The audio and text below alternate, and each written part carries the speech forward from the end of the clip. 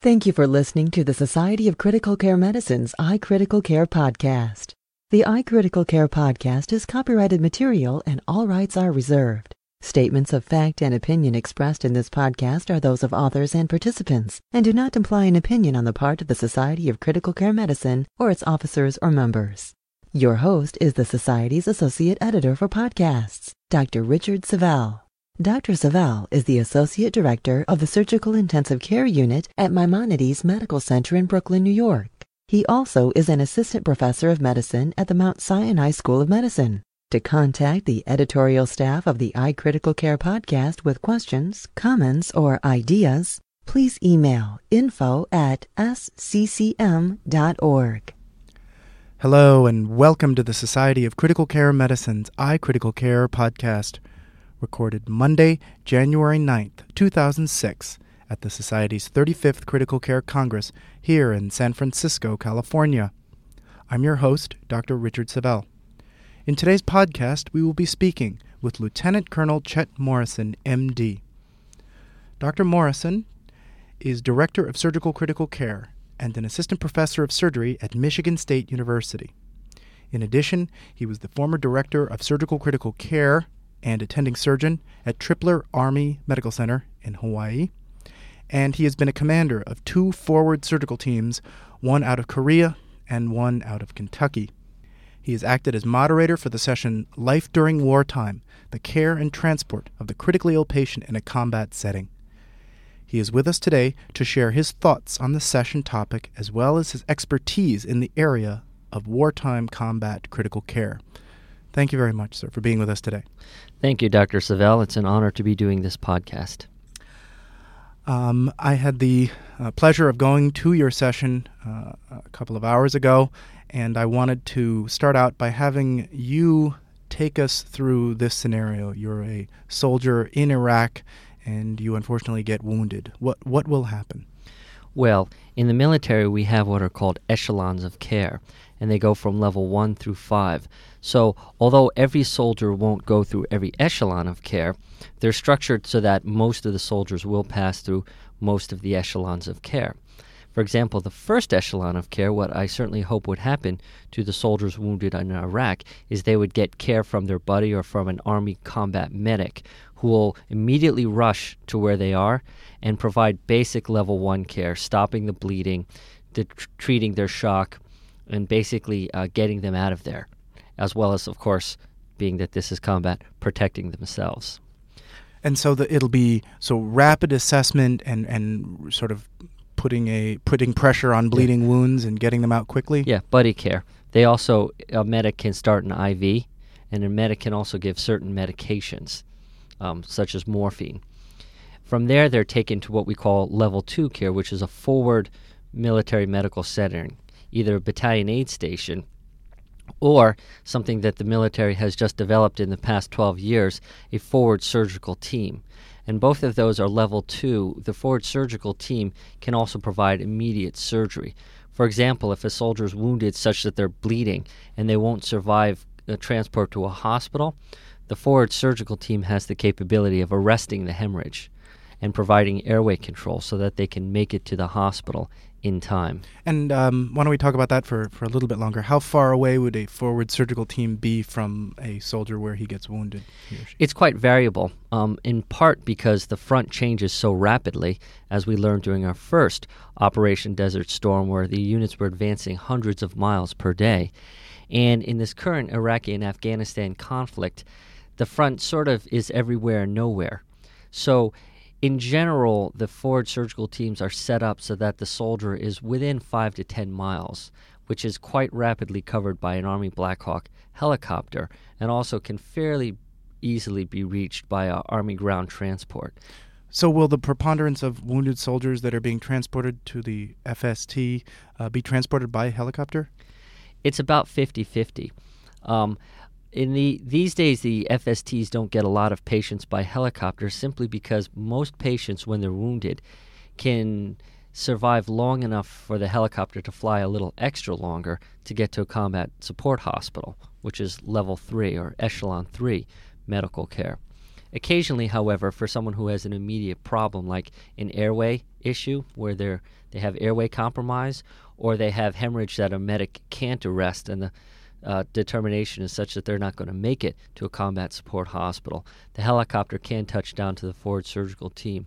Moreover, they will sometimes fly less severely wounded casualties so that the most severely wounded casualties are flown to a combat support hospital, and the FST sometimes gets their overflow. Who makes these kinds of decisions about where they are taken? The medic in the helicopter can make those decisions, and they can also communicate to the physicians in the battalion aid station or to the forward surgical team, and they can also make that decision of, we need to touch down here. And in terms of who makes up the teams, what would be the difference between the combat support hospital and the forward support team? The forward surgical team really consists of 20 people, 2 or 3 general surgeons, an orthopedic surgeon. There are support nurses and support techs. We also have 2 anesthesiologists there, and we have 1 administrative person. But that's it, and that's really not a lot of people.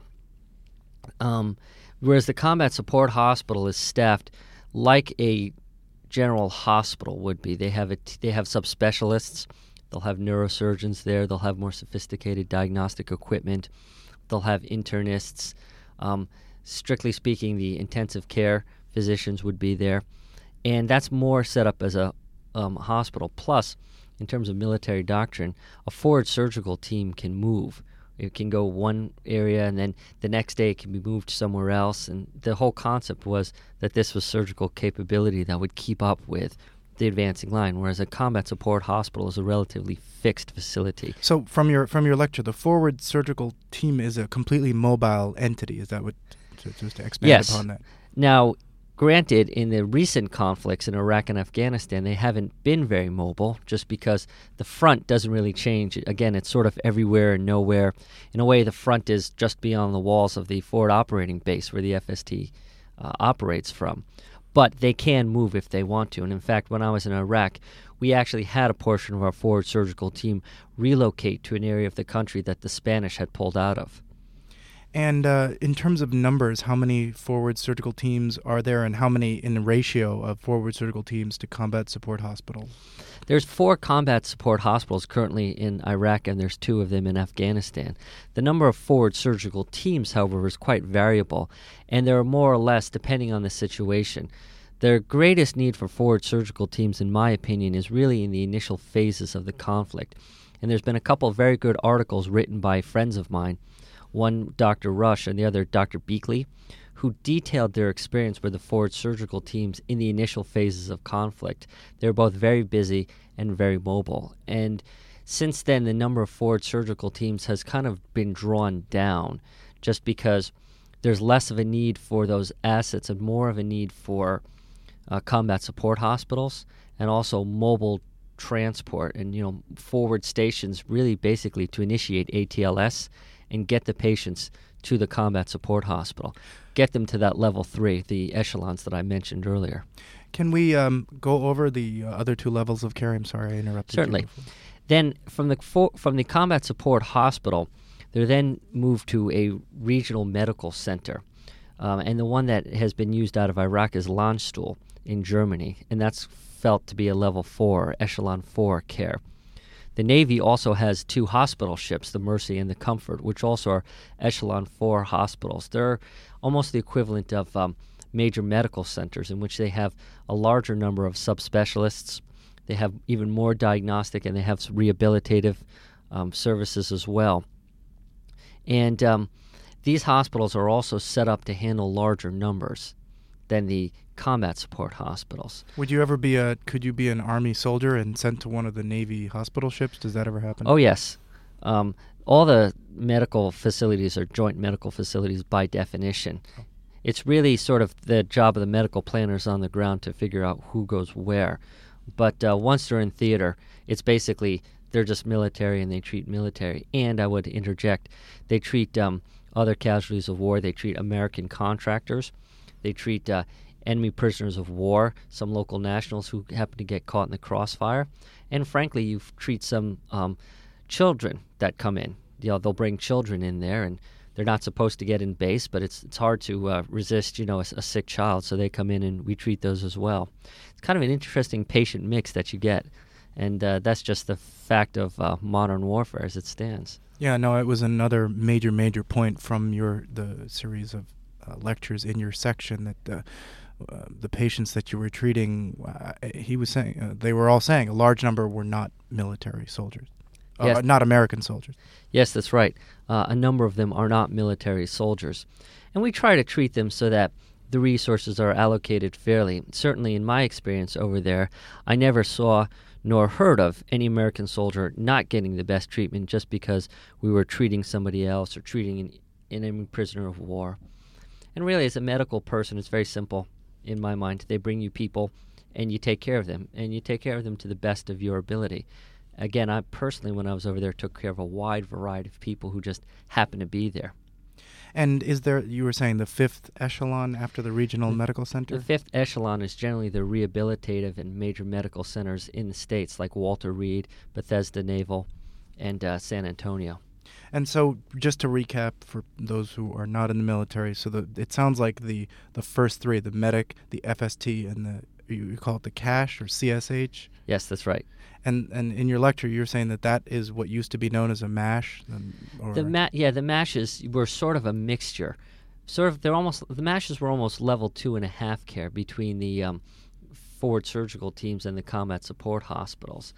You have to realize warfare has changed, and that brings up a point that is very much germane, not only to the conversation, but to how military medicine is evolving, in that in previous conflicts, up to and including the Vietnam War, and to some cases, to some extent, Operation Desert Shield and Desert Storm, the casualties were kept in theater for a long period of time.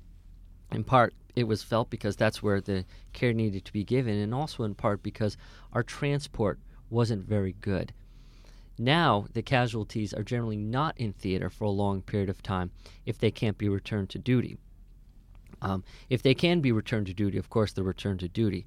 If they're not, however, they don't tend to hang around in the area of operations for a long time, in part because they can get better medical care at the higher echelons, and also because, and this was something that our lecturers in this session that we had this morning spent a lot of time talking about, our ability to transport these patients and transport them safely and transport them with, in my humble opinion, a very impressive level of support really has evolved. And I would really, in fact, go further and say that is really the major medical advance that we've gotten out of this conflict, is patient transport and patient flow and getting them to where they really need to be. And I guess before we talk about some of the other issues I'd like to speak about, can you talk about some of the technical advances in transport that may not be obvious? Some of the technical advances in transport simply relate to things like better litters. The monitoring equipment hasn't changed that much, but how it's utilized has changed. And the other one I'd say is that people are trained for it more. It's not like people used to get sort of picked out, oh, you go with this person, you go with that one. And in fact, I well remember when I was a general surgeon practicing over in Korea, periodically if we had an ill patient that we were transporting to Tripler in Hawaii, and that was where our Echelon 5 facility was that we sent people to from Korea, very frequently one of the general surgeons themselves would have to go. Well, actually, this was tried in Somalia during the operations there, and they actually lost some of their surgical capability during the days that were depicted in Black Hawk Down, because they had to fly somebody who was ill and who needed medical attention to the hospital in Germany. Unfortunately, this detracted from the surgical capability just when it was most needed. So just this concept of patient transport and getting the ability to do good monitoring, getting the ability to provide ventilatory care. The ventilators are smaller now. One of the things that was talked about was a more portable oxygen carrier that can store more oxygen. Right. Those kind of little prosaic things that you have to realize when you're transporting someone there. Better IV fluid delivery. Well, like you were saying, I remember in your lecture that a lot of the things that are completely taken for granted with civilian care in the United States, like oxygen, suction, light, and water, things like that, are not available certain times. Yes, and they're more difficult to provide. You have to realize in the civilian setting, very ill patients are generally not transported from one place to the other. It happens on occasion. But in general, most of the time, the ill patients arrive to the hospitals where they need to go. That's why we set up our regional trauma network. And once they're there, they pretty much stay there. And they don't go until they're ready for rehabilitative or long-term care, which is kind of a different entity altogether than transporting very critically ill people who are still in need of support, who are still getting transfusions, who may be getting pressors, and who need mechanical ventilation with high oxygen concentrations.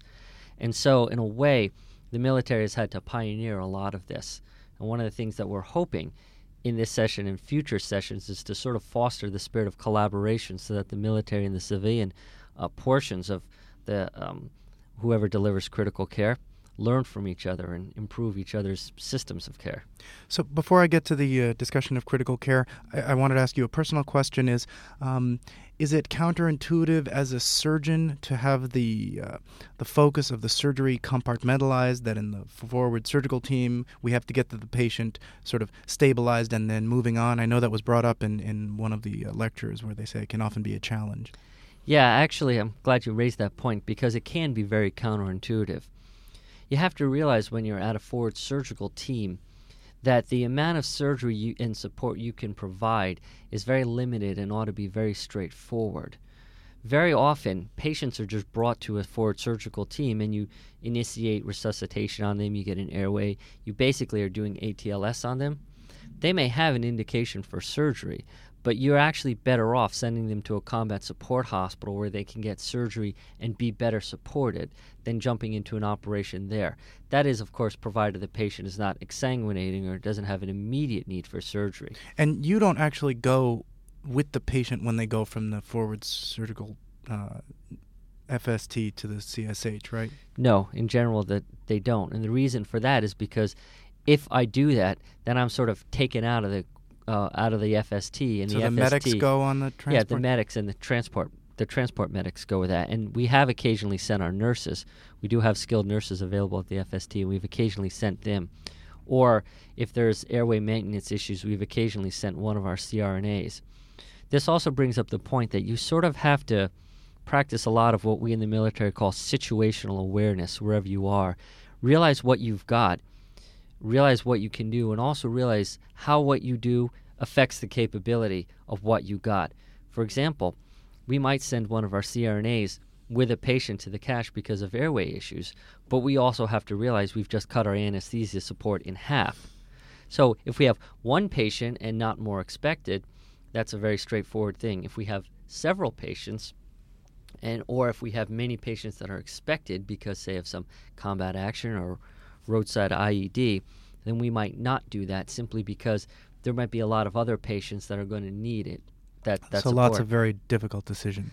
There are difficult decisions, and it's actually somewhat paradoxical in that your decisions that sometimes calls for the most experience and judgment are actually far forward, where a lot of times your more inexperienced providers are. Whereas the management in bigger hospitals for penetrating trauma and blast injuries and that things come up can be a little more straightforward in that, okay, now we've got these resources of a combat support hospital, let's mobilize them for this soldier so we can pull him out. Is there there must be constant communication between the FST and the CSH? Yes, there is. On the radio or whatever? Yeah, we have radio networks that we can communicate over. FSTs don't exist in a vacuum. They're supposed to be co-located with a medical support company. And generally they're on forward operating bases that have military support units as well, so that we can communicate with the combat support hospital. And in fact, one of the other things that we can do is we can also communicate with our colleagues back home. And another advance, and something I certainly like to see happen more, is having the healthcare system, all those echelons, get wired into the same network. Similar to in a battlefield, how a battalion commander can see where all his maneuver units are going. And, a brigade commander or division commander can see where all his battalions are. So to optimize the resource utilization, things like that? Right. And so that it's easy to track a patient from one point to another. And so all the interventions are documented and that everybody knows where the patients are in the system. And that's something that's gotten a lot better, though, in my opinion, could be improved a lot more. And that's one of the areas the military is going towards. I guess there are two other areas that I'd like to talk about, and I guess you can pick one or we can talk about both. And one is that from what I understood from your lectures and from my reading is that because of body armor, the nature of the injuries have changed, and specifically one of the main points was a large number of amputations, if you'd like to talk about that for a little bit. Yes, the body armor has been quite an improvement in the way we equip and the way we protect our warfighters, because the materials in the body armor are quite effective at stopping projectiles, and very often they'll stop bullets. Plus, the Kevlar that the helmets are made of now is also very effective. It won't stop everything, but it will stop quite a lot, and as a consequence, we don't get a lot of the penetrating truncal and abdominal trauma that you would see, say, in the Vietnam conflict, nor do you get quite as many head wounds, though you do get some of them because the Kevlar can't protect everything. And plus, again, sometimes a direct wound that fired at close range will penetrate a Kevlar, and occasionally people just get caught without wearing their Kevlar. It's rare, but it does happen occasionally. So you see less of that, but that does mean that you see more extremity injuries, simply because a soldier may be riding around, an IED goes off, they're protected by their body armor and their Kevlar. The IED is the improvised explosive device. Right. It's a acronym that people over there become very familiar with very quickly, and it's used just as a normal word. Everybody knows what you're talking about, an IED. And unfortunately, it's a facet of modern warfare that we just have to live with. Because of our protective armor, a lot of those soldiers are surviving now who wouldn't survive beforehand. So they're surviving with their extremity injuries. Beforehand, you wouldn't see someone that close to a blast. They wouldn't be alive. They wouldn't be a problem in a sense. But now they can survive. So it's almost similar to what's happening in the automobile industry, where because of seat belts and survivable airbags, car accidents. Yeah, right? The survivable car accidents are going up, but the amount of rather impressive orthopedic injuries, broken hips, broken femurs, broken arms, if anything, has increased simply because people who are in a crash severe enough who normally wouldn't survive, now they are surviving, and you're seeing fierce, rather impressive orthopedic injuries. And you personally have been involved in these kinds of decisions that you have to make about amputations out there? Every surgeon has. Most of the time, it's rather straightforward. And the emergency war surgery data says that about 3 out of every 4 times you're basically just completing the amputation. In other words, the limb is clearly... from the injury. Right. The limb is clearly non-viable. There's been a severing of the arteries, and also the nerves have been severed, the bone is shattered. You're basically completing the amputation and, of course, stopping the bleeding, which, sort of where it's at. Also, in a far-forward setting, you don't necessarily have to make the decision if the limb is clearly viable because, again, you're just going to stop the bleeding and ship them forward. Now, some of those soldiers will go on to amputation, particularly because they can rehab a lot faster once their mangled extremity has been taken care of and they can rehab on a prosthesis. On occasion, one is faced with the decision far forward. But usually, so when you say far forward, would a it's- combat support hospital do an amputation? Yes, a combat support hospital would. A combat support hospital, though, would have the ability to check the patient the next day and assess limb viability. In general, we don't like to do it if there's any limb viability. You can always do an amputation later on.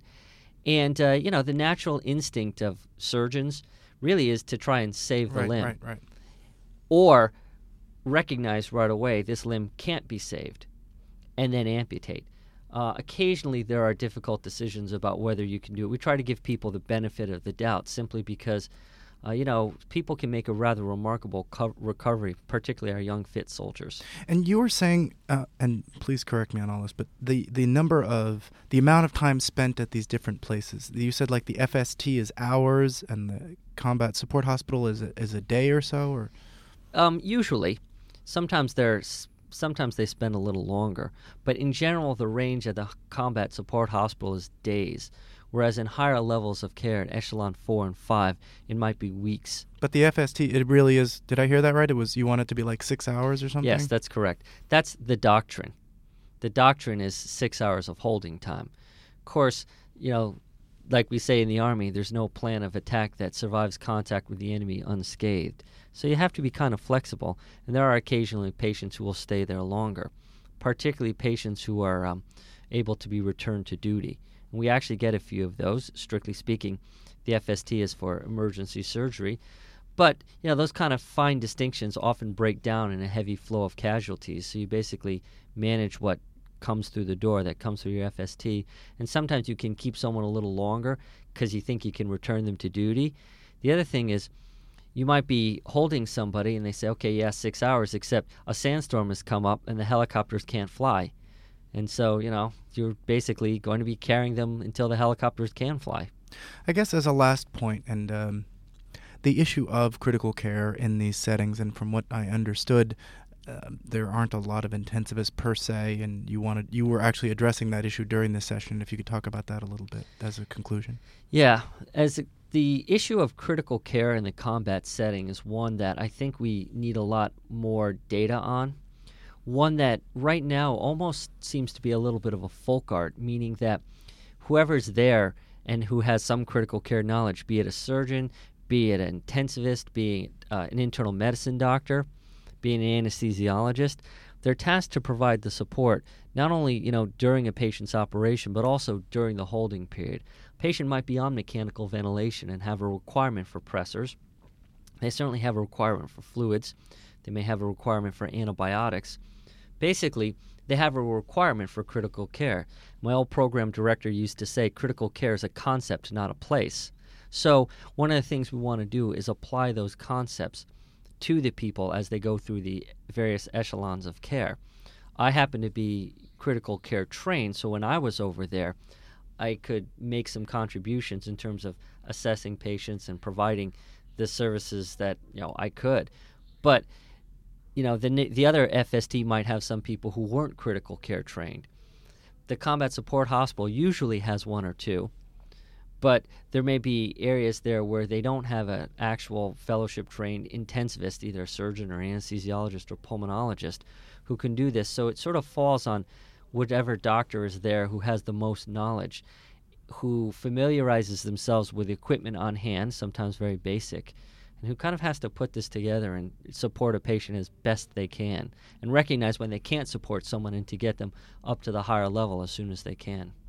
And is there a plan in the military to try and officialize the critical care clinicians to some degree or anything like that? Well, we have a designator if we're intensive care trained, and Kirk Grathwall, who's one of my colleagues who's currently working in San Antonio, is actually working on just that. It's basically a matter of recognition, of getting the Army and getting the military to recognize that, everybody kind of pulls together, and modern care involves the interplay between surgeons and intensivists, just like it does in a civilian trauma setting. That's right. And so I think that, in a sense, the future for critical care in the military is bright because our services are very drastically needed. And one final point that I'd make is that even when these conflicts in Iraq and Afghanistan wind down, there will always be others. We actually go to a lot of other places that perhaps don't make the news as much, but you're still providing emergency surgery and emergency critical care in a very austere, far forward, sometimes not a lot of resources kind of place. We've been speaking today with Lieutenant Colonel Chet Morrison. He's the Director of Surgical Critical Care and an Assistant Professor of Surgery at Michigan State University. Thank you so very much for being with us today. Thank you, Dr. Saville. It's been my pleasure. This concludes our podcast for Monday, January 9th, 2006. The Society's Critical Care Congress offers the opportunity to hear from critical care experts on a variety of cutting-edge topics. Mark your calendar for February 17th through the 21st, 2007, and attend the 36th Critical Care Congress in Gaylord Palms, Florida. Thanks again for listening. Stay up to date on advancements in the critical care profession by attending the Society of Critical Care Medicine's new educational series, Critical Care Academy, giving you tools to increase your critical care skills and knowledge. Critical Care Academy features the adult and pediatric multi-professional critical care review courses on July 18th through the 22nd, 2006. Prior to the review courses, take part in the new Clinical Strategies and Skills Simulation in Pediatric Critical Care. or the expanded American Board of Internal Medicine Critical Care Self-Evaluation Process Module Review on July 16th through 17th to enhance your board review process. Tailor your learning experience to suit your specific needs at one convenient location, saving you time and money. Register today to guarantee your course selections by speaking with a SCCM customer service representative at 1-847-827-6888 or visit www.sccm.org.